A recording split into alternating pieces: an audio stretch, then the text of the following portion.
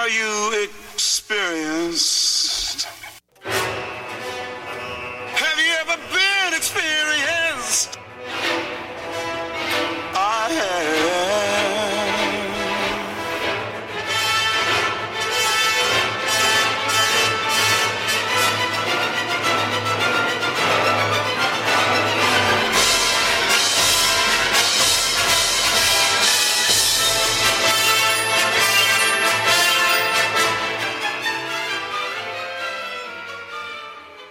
And we're back with another episode of the Anarchist Experience, episode 347, aka year 7, week 44.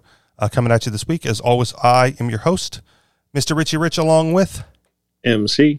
And since this is your live clubhouse show, join us there. The club is the Anarchist Experience, or you can at me at Riches for Rich, RICHES, the number 4, RICH. And then you'll get the little notifications when I start this live thingamabobber around 4 p.m. Eastern time, somewhere between 4 and 4:30 p.m. On Saturdays. So thank you for joining us if you're listening to the podcast. And what is going on with you this week, MC? Happy Thanksgiving or something like that? Merry Christmas. Are we starting That's season? pretty much it. I just had Thanksgiving. Was at the beach for Thanksgiving. It's pretty epic sunset we had. Lots of food. Alcohol. You're not into alcohol, but that's okay. Yeah, it's part of Thanksgiving, man. Yeah. I was very excited this year for Thanksgiving because I've been waiting over 20 years to make this happen. Probably close to 30 years.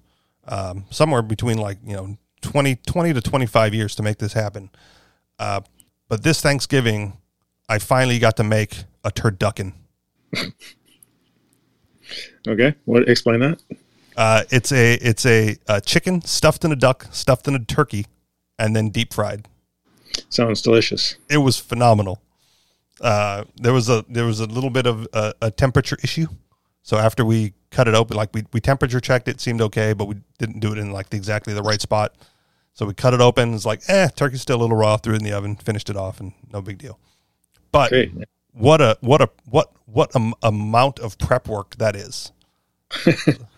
Because to do it right, to get all that in there, you have to debone 3 birds. And that might have been the most challenging part of the entire endeavor.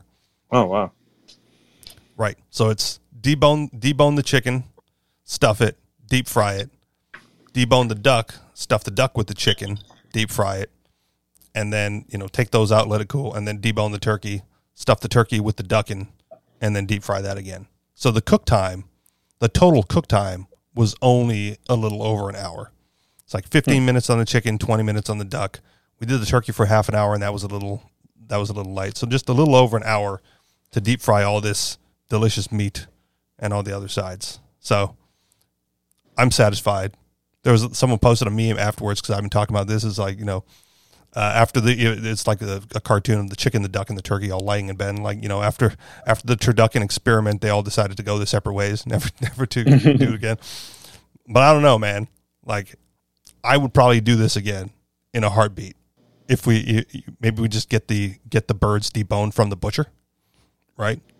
Right that took most of the.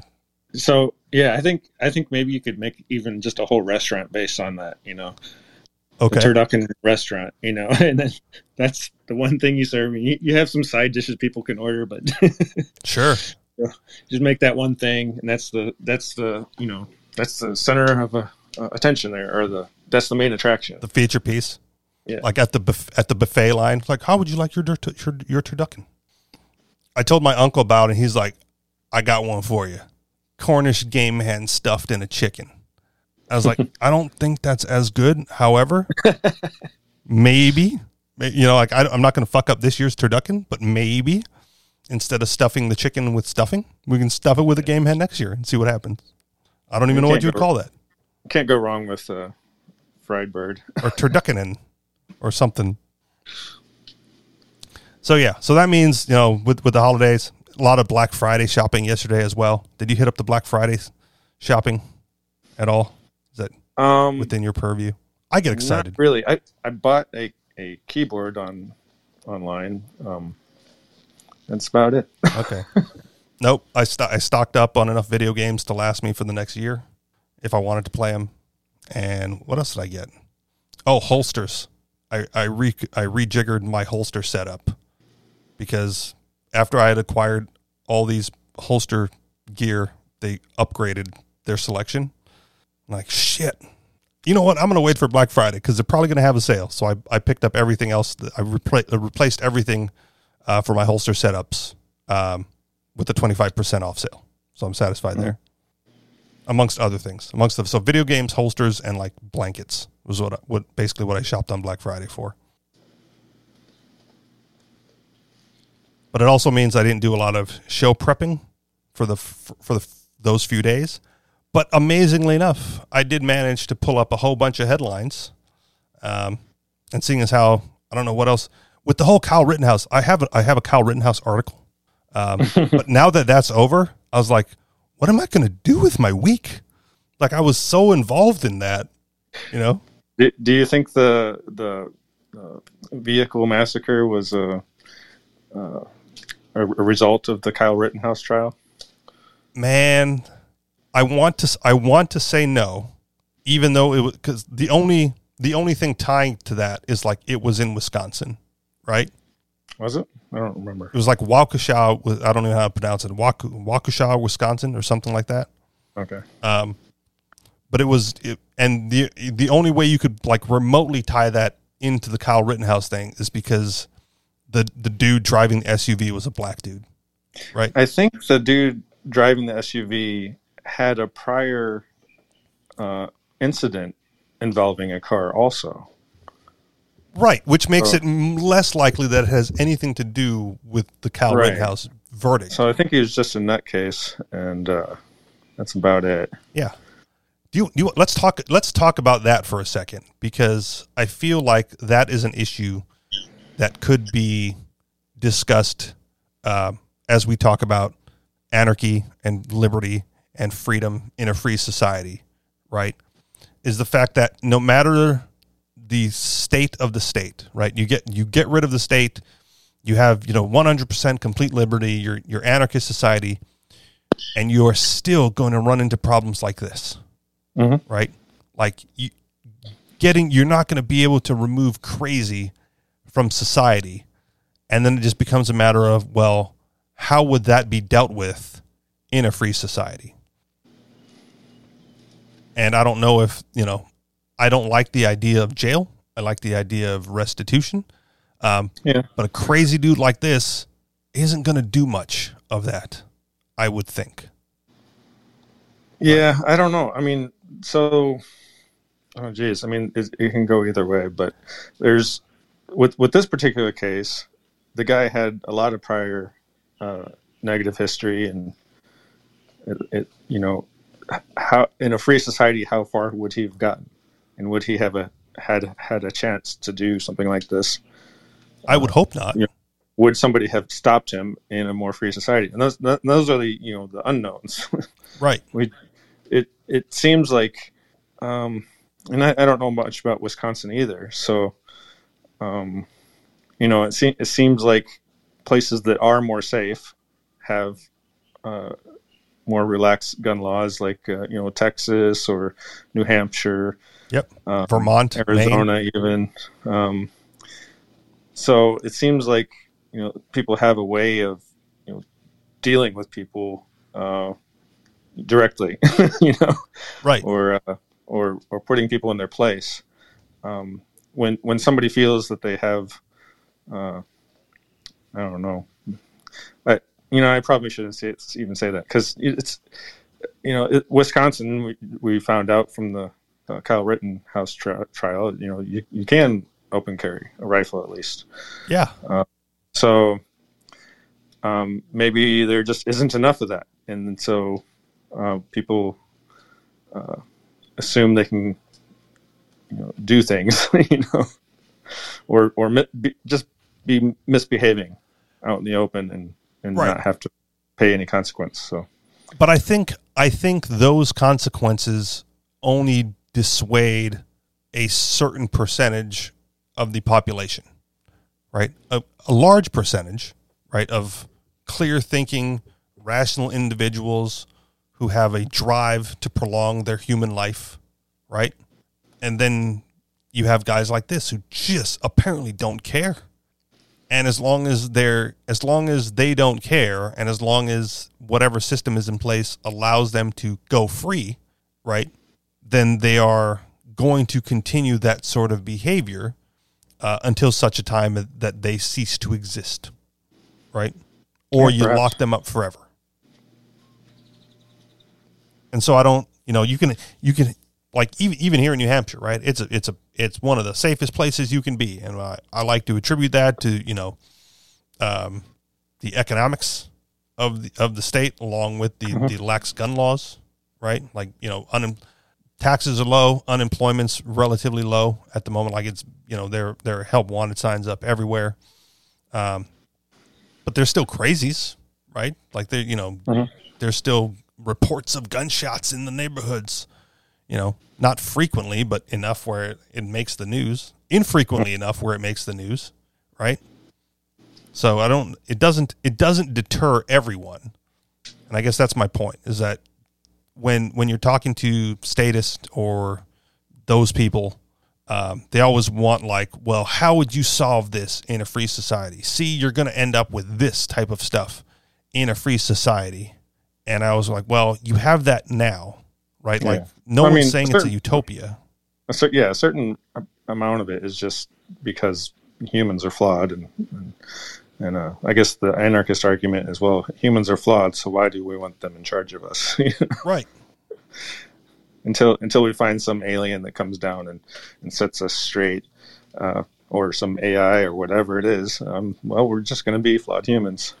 Right, and so dealing with situations like the guy that runs the parade, right? Like I was at a friend's house, and the roommate was like, there's a parade coming through Manchester here in New Hampshire. And she's like, I don't want to go to that anymore. Like, what are you worried about? Like if anything, right? If you think that there's going to be like a copycat or a mimic or something, for this Wisconsin one, if anything, just go find like a second story to watch the parade in, right? Like if you're worried about an SUV coming careening through the parade, just don't be at ground level. And she's like, well, it would just be my luck that instead of that, we have a shooting instead, and I get shot on the second floor. I'm like, well, then just never leave the house, right? Yeah, exactly. and a lot of people are actually getting to that point, and I think one of the reasons why is the COVID scare. Right. If you have anxiety, just generalized anxiety, it causes people to act in just really, emotionally driven based reality, and that's not preferable to living a life where you're free and mostly unafraid. But right. And if you're in a high risk group, right, take whatever precautions you need to take. If that means you never get to go outside again, well, I mean, if that's the way you want to live, man. But for the rest of us, right, like, life is dangerous. It's a risk. You can't avoid it. 100% fatality rate. Yeah. Like, I don't understand how. I mean, I get it. Like there's certain ways to mitigate that risk, right? You do certain things to mitigate. Like you get in the car, you put on your seatbelt just in case, right? Maybe. Sure. And I go like, well, maybe not, right? Because what happens if the seatbelt prevents you from escaping, right? Then you would have been better off without it. They put up speed bumps around town to like slow vehicles down to make it safer, but it also slows down ambulances who might need to get to the hospital quickly, right? So there's pros and cons to everything, and you as the individual have to weigh that out and decide for yourself. Right? There's no guarantees. Life is dangerous and it's risky. You just have to like figure out how much risk you're willing to take and what you're willing to do to mitigate it, and then go from there, or don't. Just you can go die too. Just poof, be out of here. So I don't know, but what do you do? What do you do with that? Would it stop me from going to a parade? Probably not. If I went to a parade, would I be slightly more cautious and alert of SUVs careening through? Yeah, maybe. I don't know. I might chalk it up as a one-off situation, so unlikely to happen again, especially where I'm at, that I may not even think about it at all. Right. That was the other thing with the whole COVID stuff. Right. I was talking to someone, and they were like, what do you usually do? The conversation came like, what usually gets done for Christmas? And she's like, well, I usually go down to the past few years or whatever. 2 out of the last 4 years, I go down to Texas to hang out with friends for Christmas. And I was like, well, why didn't you go last year? They're like, because of COVID. I'm like, oh yeah, that was a thing. Like, I'm so far removed from COVID being a thing in my life in general, right, that I totally forgot that it's still ruining people's lives to this day. Like, really, you guys are still doing that? Yeah. Why? Isn't the evidence clear for most people that you need not worry about that at this point? They're convinced that the vaccine is the thing everybody needs to be doing, even though they're also admitting that it's failing. Yeah. And because it's failing, then you have to get booster shots, and then so the government's saying, well, you're not fully vaccinated unless you get 3 shots, and it's like, I didn't get any of the shots because I wanted to see proof that it works first, and it's not working. So why do they want to force me to do it? So anyway, that's pretty much like the thing that's driving my anxiety right now. It isn't COVID. It's the stupid ass government. And Jordan Peterson made a video, and he was like, so I got the damn vaccine, and now, why don't they leave me alone? I can't, when I leave the country, I got to get a test. When I come back into the country, I got to get a test. And it's like, I did what you wanted me to do. And so why don't you fucking leave me alone? It's like, that's exactly how I feel too. Well, and that's how insidious it is, right? Now you're in, right? Now they can continue to move the goalpost to make it like. And so, I avoided the vaccine, unlike Jordan Peterson, but just there should be no reason why I shouldn't be allowed to, wait and see the results from all these other people just rushing out to get it. You can wait. You just can't leave the house or go shopping or, participate in the economy in any way, shape, or form. That's it. Yeah. So right before, right after the Afghanistan debacle with Biden, I felt like things were getting back to normal. Like, I had to wear a mask wherever I went into restaurants and stuff, but other than that, it was pretty much normal. And then Biden opened his big mouth and said, "Oh, we're gonna make mandates," and then all of a sudden, all the left-leaning states just implemented it. They said, "Oh well, Biden said it's okay to do this," and so they just did, even without a law or official order from Biden. Yep. And so it's basically, I can't go in restaurants, which is not a huge deal, but it's just it's insulting. It's like you go into a restaurant. Oh, let me see your ID and your Vax card. It's like, fuck you. Right. Have a bad day and walk out, And that's the thing. Like, there's so many other states, right, that have been opened and aren't in a crisis meltdown state of things. Right. Like Florida, there was a post from, someone in Florida is like, you guys forget that, in Florida, we had like 1 week of lockdown and then everything kind of went back to normal after that. Like, we didn't experience anywhere near the amount that the rest of the country did if you were living in Florida. And I kind of feel the same way about New Hampshire. There was like, maybe not a week's worth, but there was like 1 month in March of 2020. Like, because our lockdown started on St. Patrick's Day. That was basically, interfered with daily operations. Mm-hmm. And then it kind of just went back to normal, come hell or high water. Right? Like, people just stopped caring that that something bad was going to happen. And those that do still believe it. Like, I have a customer where I work who, after COVID hit, he wouldn't come into the store, right? Or the office. Mm-hmm. He was like constantly just dropping his payment, his check off He's wearing a mask, but he dropped the check off in like the drop box. And so one day I caught him, right? Because I happened to be there when he was doing it. Like, we're open, right? Like you can come inside and like hand me the check. And he was like, too risky with COVID, man. I can't do that. I'm like, all right, well, whatever, can keep dropping it in the box then, but we're open, And then so I think it was yesterday or the day. Yeah, no, yesterday or Wednesday, because it wasn't Thanksgiving. Might have been Wednesday. He comes pulling up. I see the car pull up. I'm like, oh, okay. I don't have to worry about anything because he's just going to drop it, in the drop box and go. And for the first time in like over a year, he walked in and like handed me the check. And I didn't say anything. I just took it. I'm like, huh, interesting, right? Like even he's getting over it a little bit. Still came in with his mask on, right? But returned to the car and immediately fucking like hand sanitized like you wouldn't believe. You just watched him in the parking lot just fucking putting that shit on. Like he was in desperate need of some human contact. Maybe, right? But he could have had more of that longer.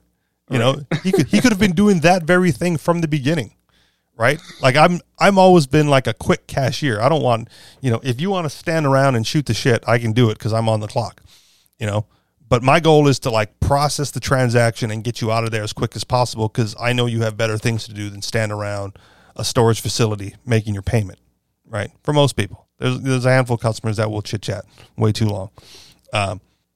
So it's like, if you want to just, there's other kids, you walk in, you hand me the check and you leave. And if that's the entire interaction that you want, like I'm here for you, but he wasn't even doing that until this month. So I don't even know what kind of other social interaction he was getting at all. But it just, like I said, it just goes to show that people are getting over it at their own pace. Yeah. And I want to, but we also got the Omicron variant now. What's up with that? Go ahead. I have a couple of friends that are doctors, and at the last conference I went to, a couple of things came up about alternate treatments.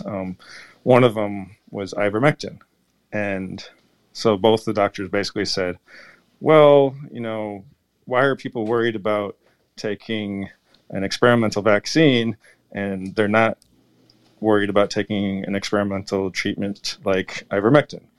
It's like, well, one of them's been in use for a real long time and is pretty safe, and the other one we don't really have long-term data on. So, yeah. One of them won a Nobel Prize. The other one's experimental. Right.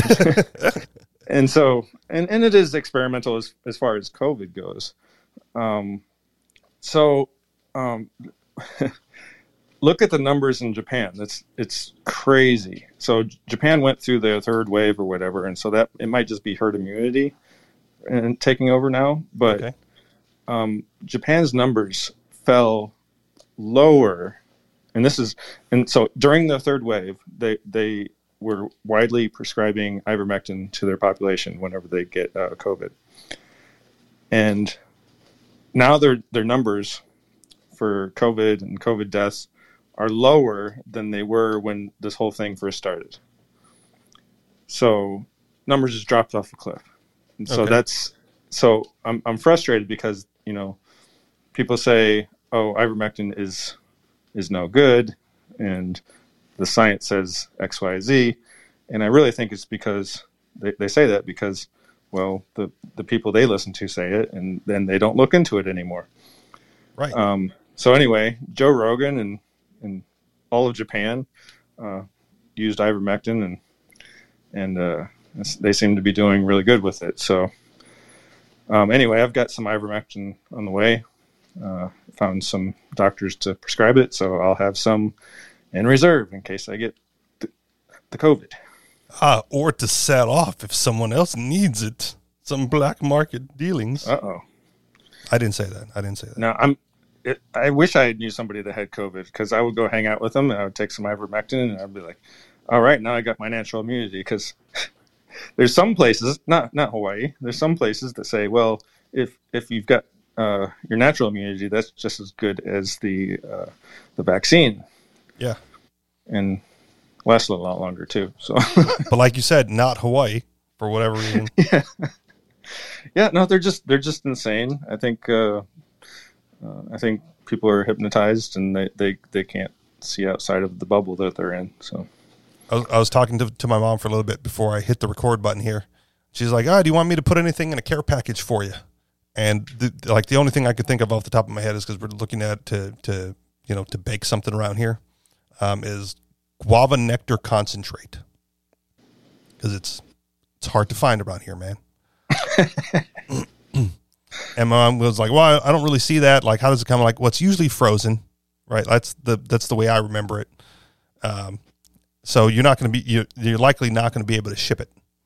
And she goes, "Well, next time you come and visit, you can take a whole bunch back with you." I'm like, "I don't think you understand. I have no desire or inclination to return at all. Like, you come here at this point."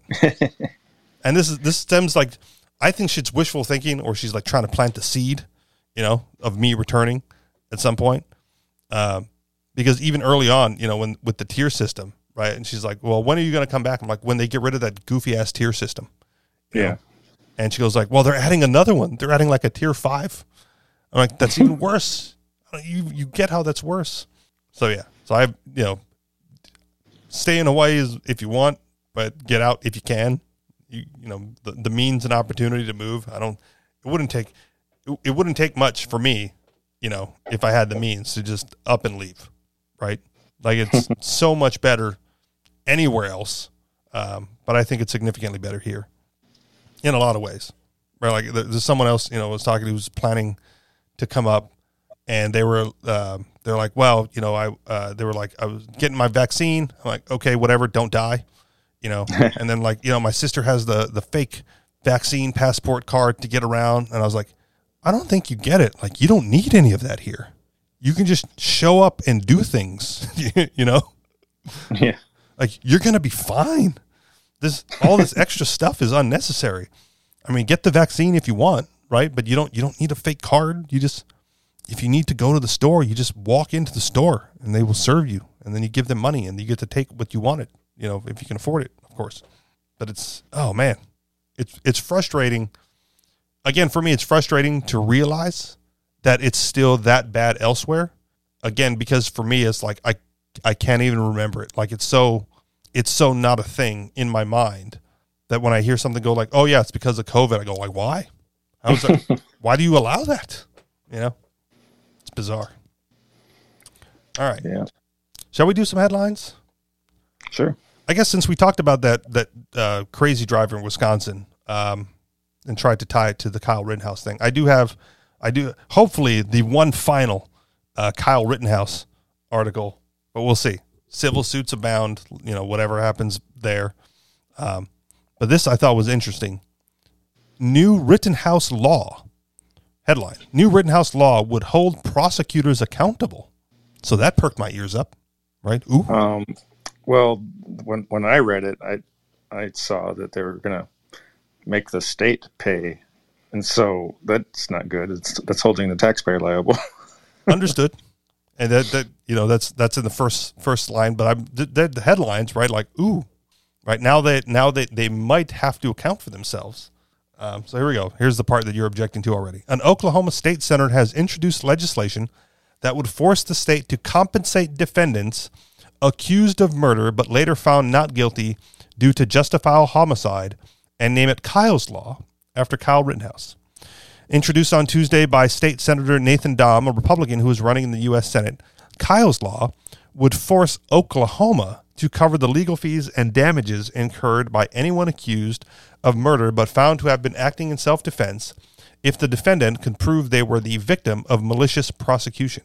Right. That's fine, as long as it's malicious prosecution. I mean, that's the thing you'll have to prove in court, though. Right. Was it malicious or not? Right. And that might be a high burden of proof, but I think specifically in the Kyle Rittenhouse trial, that would be worth pursuing in some form. Yes, yeah. Definitely. Okay. With the Kyle Rittenhouse trial, we've seen the impact prosecutors can have on our rights being attacked and possibly taken away for political reasons, Dom tweeted, adding that his new legislation would also make prosecutors personally liable for pursuing such cases. So here's the tweet. I'll just read the tweet. There's a bunch of documents in there I'm not going to read. With the Kyle Rittenhouse trial, we've seen the impact prosecutors have on rights being attacked and possibly taken away for political reasons. So today I filed a new bill called Kyle's Law that would make prosecutors personally liable for malicious prosecution. Last week, a Wisconsin jury found Rittenhouse not guilty of first-degree homicide, attempted homicide, and reckless endangerment, charges stemming from his shooting dead of 2 men and wounding of another during Black Lives Matter protests in Kenosha, Wisconsin last August. All 3 shootings were captured on video, and the footage combined with witness testimony convinced the jury that Rittenhouse acted in self-defense. The template for Kyle's Law was drawn up by Andrew Branca, an attorney specializing in the law of self-defense, in the wake of the Rittenhouse acquittal. Branca's proposed law would be groundbreaking in that it would compel prosecutors to personally compensate defendants and their families for mental and emotional distress and reputational damage suffered during a case. At present, no state has such a law on its books. With only one, Washington allows the victim of such prosecution to claim compensation from the state. Only by holding the state generally and the prosecutor personally both responsible for such cases of unjust persecution of self-defense cases can we keep these victims of violent attacks from also becoming victims of an assaultive justice system, Branca wrote. While Dom is currently attempting to convince more Oklahoma lawmakers to co-author his bill, it is likely stands a better chance of becoming law there than elsewhere. Oklahoma has a Republican governor, is considered a gun-friendly state, and the GOP controls both houses of its state legislature by a wide margin. So what do you think about that now that it's the prosecutors also being held personally liable, in addition to the state being jointly liable for the malicious prosecution? Sure. I mean, I think, yeah, everybody should be held responsible for their actions, but, yeah. Well, it's like, the state obviously can't be trusted, and when they're abusing their authority, then I don't know who's watching the watchman. It's like right. And so this is a weird dichotomy for me, right? Because I don't like any laws for the most part, right? Like the fact that that they're saying like there ought to be a law, usually in my mind is a bad thing, right? Usually it means something has gone awry, astray, and that they're going to come for the liberties of the individual. So I don't want to defend the fact that there ought to be a law, but I kind of like the idea, right? That if the law is written a certain way, it removes the protective shield that the state and the prosecutors have regarding these situations, right? Their prosecutorial immunity or their occupational immunity or whatever it is for the cops, right? Like they enjoy a certain level of immunity from these types of things because of the job that they're doing. Mm-hmm. And if the law is written where it removes that immunity, right, then it's taking a law off the books, basically, and making it a more fair playing field where they individually have to be more certain about what they're doing when deciding to prosecute. Because that was one of the things with the Kyle Rittenhouse thing is before any of like the evidence was gathered, right, or any investigation could be done, he was already arrested and charged, right? And then the malicious prosecution stemmed from the fact that they cobbled the story together to justify the arrest and prosecution rather than a true finding of the facts, which would have probably led to no charges being filed anyway. Right. Yeah. So it's I don't know. The justice system is really weird. What's the motivation for a prosecutor to want to take Kyle to court, to trial? I mean, if you want me to speculate, in this case specifically, it was like the law, like the article says, it was politically motivated, right? It was in the midst of a Black Lives Matter. So he's just willing to throw his name out there and may potentially ruin his own reputation by lying, and trying obviously to destroy people's rights, even the ones that are written down in the Constitution. So he's willing to do all of that because he's politically motivated. I mean, he put a lot of work into that. Well, yes, but at the same time, if he gets it, right, if he's successful in that, then, then things change. Like what? What for him, though? Promotions, right? Instead of the assistant district attorney, he's now set up to be the actual, the district attorney, or moving up the career ladder, attorneys general, or whatever it happens to be. Right? I don't know, man. I don't know if it's worth it. I don't know. It just seems weird to me. Okay. I mean, it seems like, yeah. I get that it does seem weird. I'm not defending it. Because I can understand from the defense, this kid's life is on the line. There's a whole bunch of people, hoping that he gets out, and so they're willing to support him. But I don't know.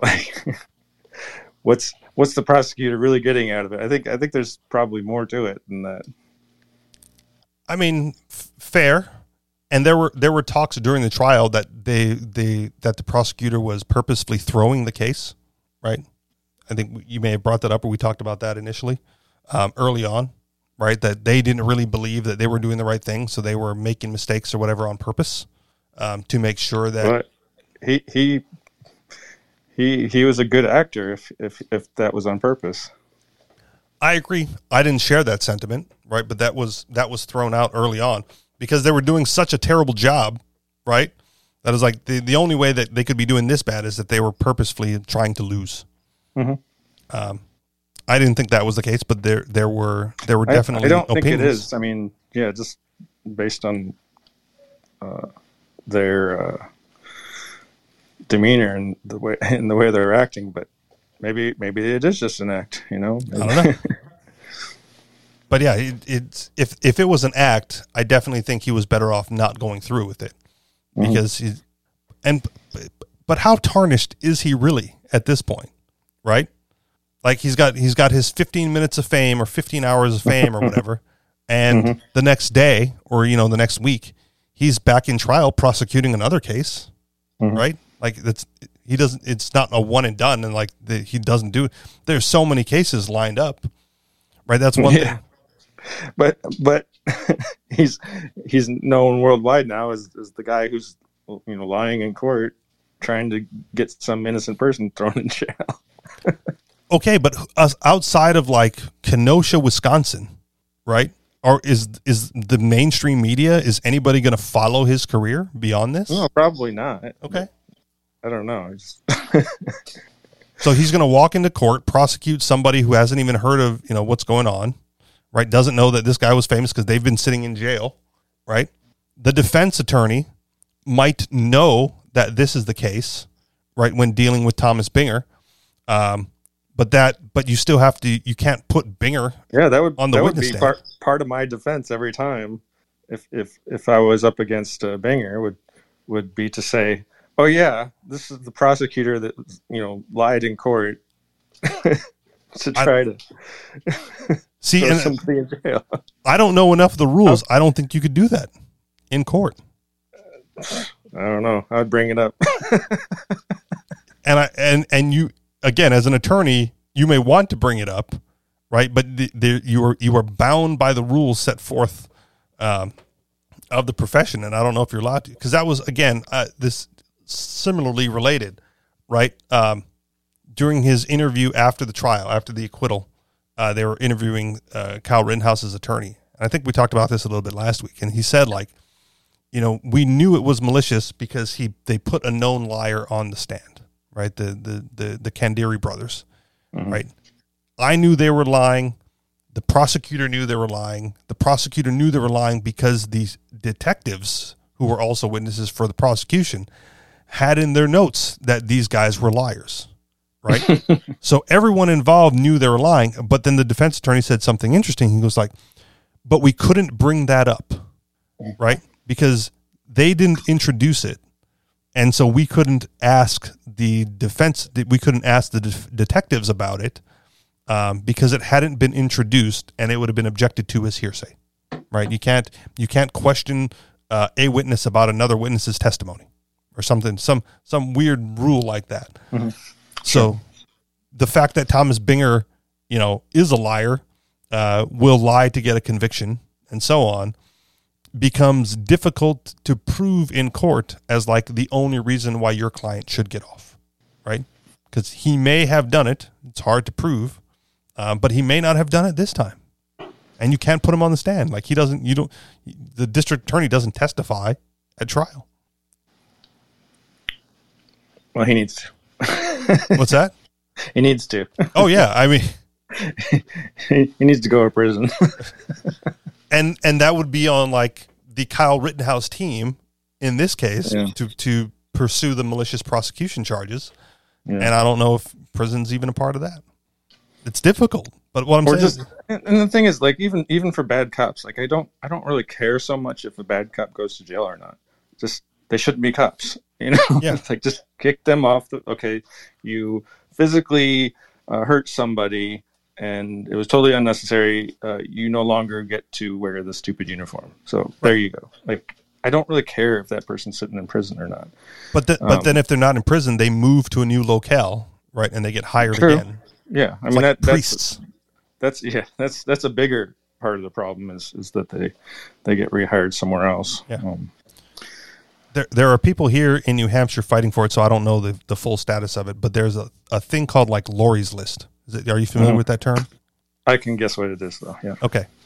For those that don't know, then it's basically like a list of known bad cops, right? Cops that have a bad reputation, have been known to like perjure themselves on the stand, and all this other stuff. And that would be really useful for for your defense if you know that the cop is on this list, because then if he has to testify, you can question him in such a way to get him to impeach himself as a witness, right? Mm-hmm.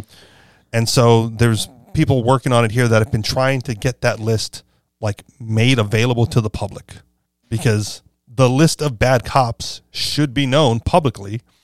And once it's known publicly, then there should be some pushback as to why are these people still cops?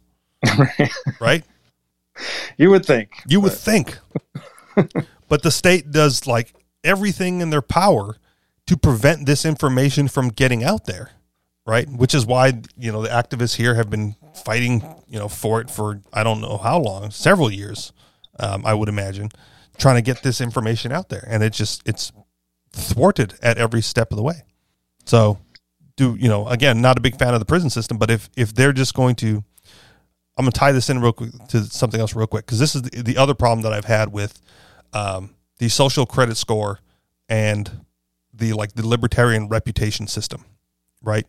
Is that it happens on such a small scale that once you burn your reputation out somewhere, all you do is move, and it gives you a few more years, right, where people don't know the bad reputation that you have because it doesn't follow with you.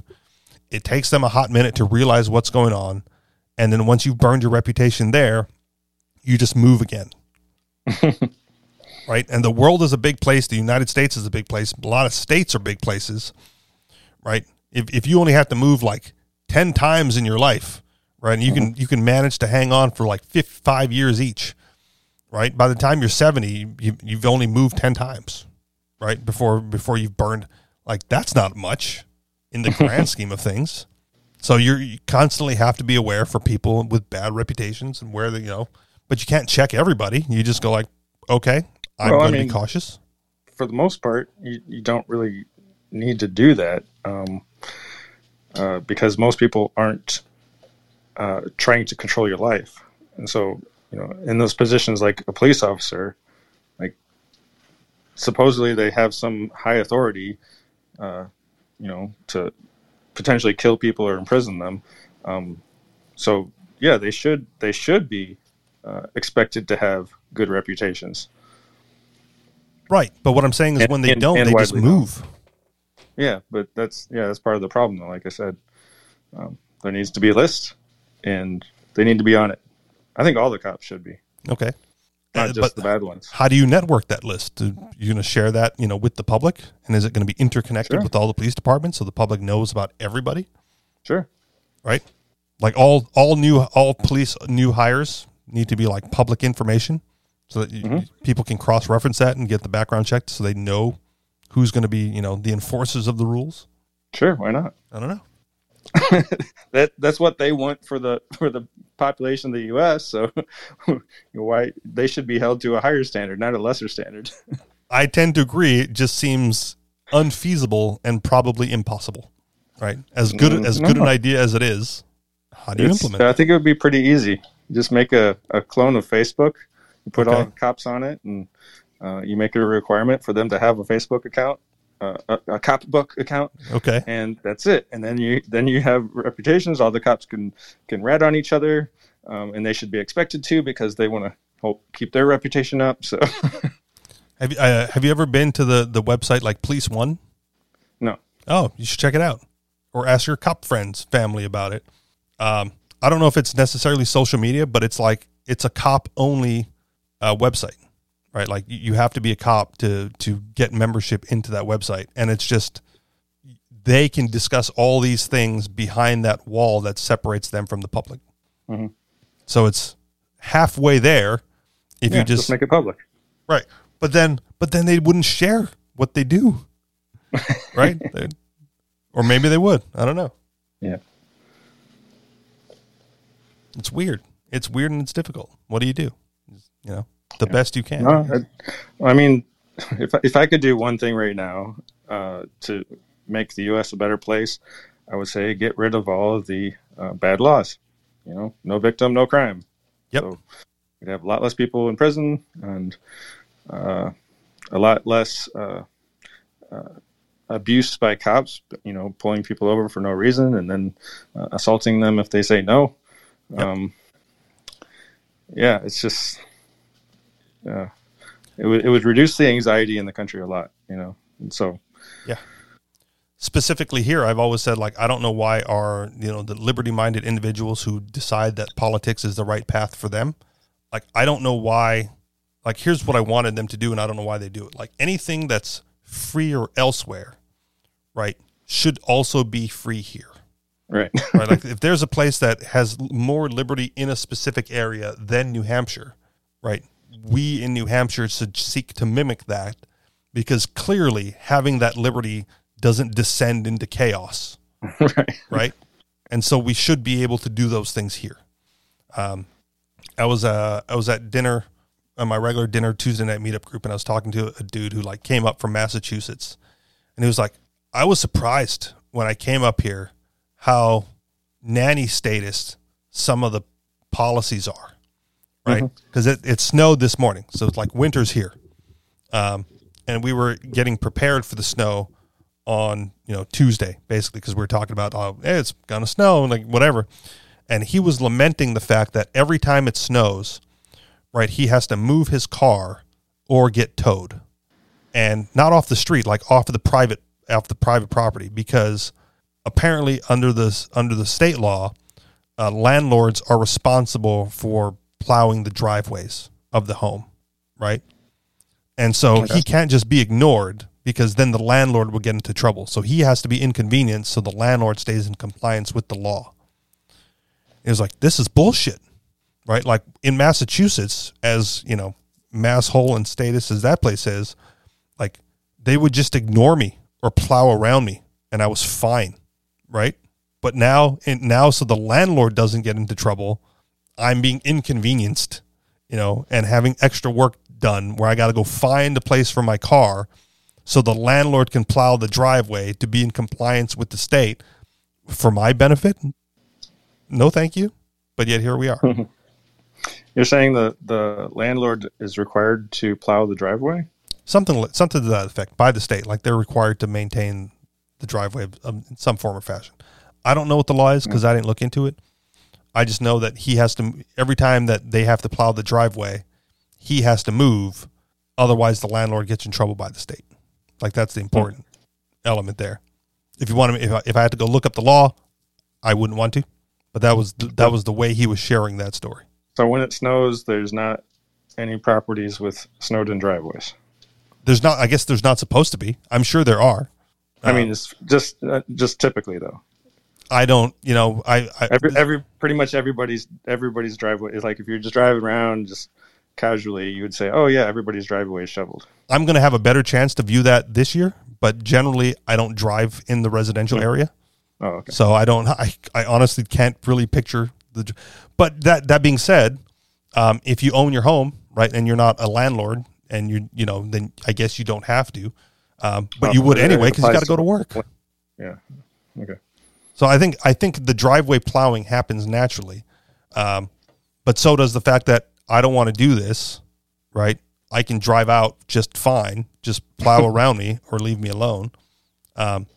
Even the current place I'm at now, right? Like similar situation, but I haven't experienced it yet, is the plow guy for this driveway comes at like 9 a.m., which means all vehicles have to be out of the driveway by 9 a.m. so that he can come in and plow. And I was like, well, that won't be a problem because I leave for work at 8:30, you know, like 6 days a week. I leave for work at 8:30 and Sundays, well, I'm here. So if I have to move, I can just move. He's like, well, no, you have to be out, right? Sunday morning, you got to wake your ass up and get out of the driveway. Cause that's what time the plow guy comes. I'm like, all right, well, fine, whatever. You know, there's street parking. So yeah, so I'm going to experience that inconvenience at some point this year as well. Whereas I don't, you know, I'm cool, bro, but apparently that's, you know, part of the terms of the lease, which I guess I agreed to. But it's not because the landlord cares. It's because the landlord's worried about getting in trouble by the state. Right. Shall we do one more headline? Sure. All right. Thanksgiving headline. More with the cops getting involved. Headline: every year, police pull people over to give out turkeys instead of tickets. That could be illegal. And there are better ways to build trust in the community than by violating the Fourth Amendment. Thanksgiving is associated with tradition, and it appears there's a relatively new one popular with police departments in recent years: pulling over unsuspecting drivers to give out turkeys instead of tickets. This holiday season was no exception, with media reports detailing such outreach efforts put out by the Mesa Police Department in Arizona, the McAllen Police Department in Texas, and the Fulton Police Department in Illinois. The catch: it's potentially against the law. They're legal so long as there is reasonable, articulable suspicion that a crime was committed, says Andrew Fleischman, a defense attorney with Ross and Pines. Absent that, it violates the Fourth Amendment. In other words, the cops haven't violated anyone's constitutional rights if every driver pulled over for a turkey allegedly committed a traffic infraction. But that's not what's going on here. Some departments aren't exactly hiding it.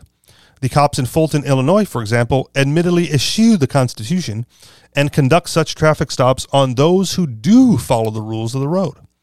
Officers weren't plucking out scofflaws, reads a piece on the program in SaukValley.com. Rather, they were issuing turkeys instead of tickets, all part of Operation Turkey Stop to reward mindful drivers. And while other departments aren't necessarily so brazen with the messaging, it stands to reason that officers likely aren't exchanging turkeys for tickets when it comes to drivers who are actively endangering others and abusing the rules of the road. I was like, oh my God, no, what did I do? Said Perla Romano, who was stopped in McAllen, Texas. I was scared because what did I do? I just panicked. In Mesa, Arizona, cops zero in on those who commit minor civil infractions. Officers focus on stop sign violations, red light violations, or making wide turns, says Mesa Police Sergeant Chuck Trapani. We pull them over, and if they didn't have any criminal violations like warrants or anything like that, then we'd give them a warning violation plus a turkey. A spokesperson for the McAllen Police Department was not able to comment, and the Fulton Police Department did not respond to Reason's request as of this writing. Though the initiative may sound benign, the Fourth Amendment exists for a reason. You have a right to privacy and a right to be free from unreasonable searches and seizures. One wonders what might have happened if an officer pulled someone over for a turkey and happened to catch a whiff of marijuana. Trade in that free Thanksgiving dinner for a potential jail cell. Traffic stops rarely turn violent or deadly, yet such instances are not unheard of according to an investigation by the New York Times. police have killed more than 400 unarmed passengers who were not suspected of any violent crimes during traffic stops over the last 5 years, which amounts to more than 1 death a week. It's a frivolous use of their monopoly on force, says Fleischman. The spirit behind the program, according to the Mesa Police Department, is to engender affection between officers and the public during a time when cops have faced a sort of unprecedented pushback. Research indicates that such trust is indeed vital to building safer communities, but there are better ways for police to do that than by flouting the rules of law and violating people's constitutional rights. Update, the piece had been updated with a comment from the Mesa Police Department. End of the article. So your thoughts on that? Would you be concerned with getting pulled over to be handed a turkey? Yeah, I'd prefer not getting the turkey. But, yeah, same thing, though. If, police want to gain some trust, stop enforcing bad laws, or just get rid of the bad laws so that the cops can't use them. And then there'll be less interactions with cops, and then people won't be worried about it as much. And 400 people a year will have their lives saved.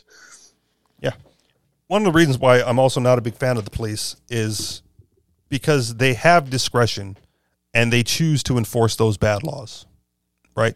Like, they could be a good cop and ignore it. And if the police force or the police chief with his diktats decided that we are not going to enforce these laws, right, then even the bad laws on the books become basically null and void, right? I would still want them removed from the books, right, in some form or fashion so that they can't be used maliciously, right? Mm-hmm. Like, I've shared this before, having been in the back of a police car, right, while the officer is looking for something to charge me with, and me going like, can't find anything, can you? And his response was, oh, don't worry about it, I will. Right? Like, there was obviously no crime committed because they didn't witness anything. They were trying to justify the arrest after the fact. I'm pretty sure that one got thrown out before trial. But if there was nothing on the books that could do that, as you're suggesting, MC, then they wouldn't have to worry about it, right? You just don't do it. Wait till you're called, respond to the call, assist, when necessary. But don't go around harassing people. When I read this story, it reminded me of a friend I had back in Hawaii who was like a security guard, more of an acquaintance, less of a friend, more of an acquaintance. And he was a security guard, and his goal at one point was like, I want to be a cop. I was like, please don't become a cop, dude. Like, we're cool now. We would not be cool if you were a cop. Like, I can't deal with that, And number one, I wouldn't like you. Number two, it'd be bad for my reputation as the anarchist to have friends who are cops, right? Can't do that either. But then he said something to like this turkey thing. He's like, oh, what, you wouldn't like it if I just like pulled you over to say hi? No, I wouldn't. The fact that you're already suggesting that, right? And you're not even a cop yet means that mentality has already gone to your head, bro. Right. Yeah, he can't be saved. Right. And I think he moved to like the Big Island or something, and he didn't actually become a cop. I don't know what he's doing now. I don't know. We were friends on Facebook for a while, and I cannot recall seeing a post of his in years. So he might have deleted me or blocked me or unfriended me or whatever. But yeah, it's like that was his dream as a security guard. It's like, make it official and become a cop and do dumb shit like that. I was like, no, please don't. Just please. Can't do it. Yeah. But they think it's a good thing. And that's the thing. Most people need an intervention. Like, hey, that's wrong. Like, you can't do that. Right. And unfortunately, the way the law is, it's like it lets them do those things. Yeah. And then with qualified, that's the word I was looking for, qualified immunity, right? That they can get away with it with impunity. Mm-hmm. And then that just piles on, right? Then what else can they get away with impunity and so on? It's just a vicious cycle. Yeah. Just don't do it. Don't do it. Don't, if you don't have a state job, don't get one, right? The sad thing is, like, I feel like I'm generally built for state work. I just have such a harsh moral opposition to it that I can't do it. Right? Like, I'm lazy as all hell. I don't like to do anything. And if you could get like a state job, with decent pay, union benefits and all that for doing nothing, right? That would normally be like my dream job, and yet my ethics and my morality won't let me apply for those positions. I go, son of a bitch, but good. All right. Anything else on this one? Turkeys for tickets. Final thoughts? No, thanks.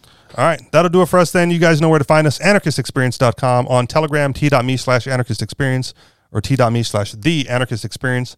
And if you would like to contribute to the show financially, you can do so through Patreon, patreon.com/the Anarchist Experience. Thank you very much for listening. I will talk to you all next week. Peace.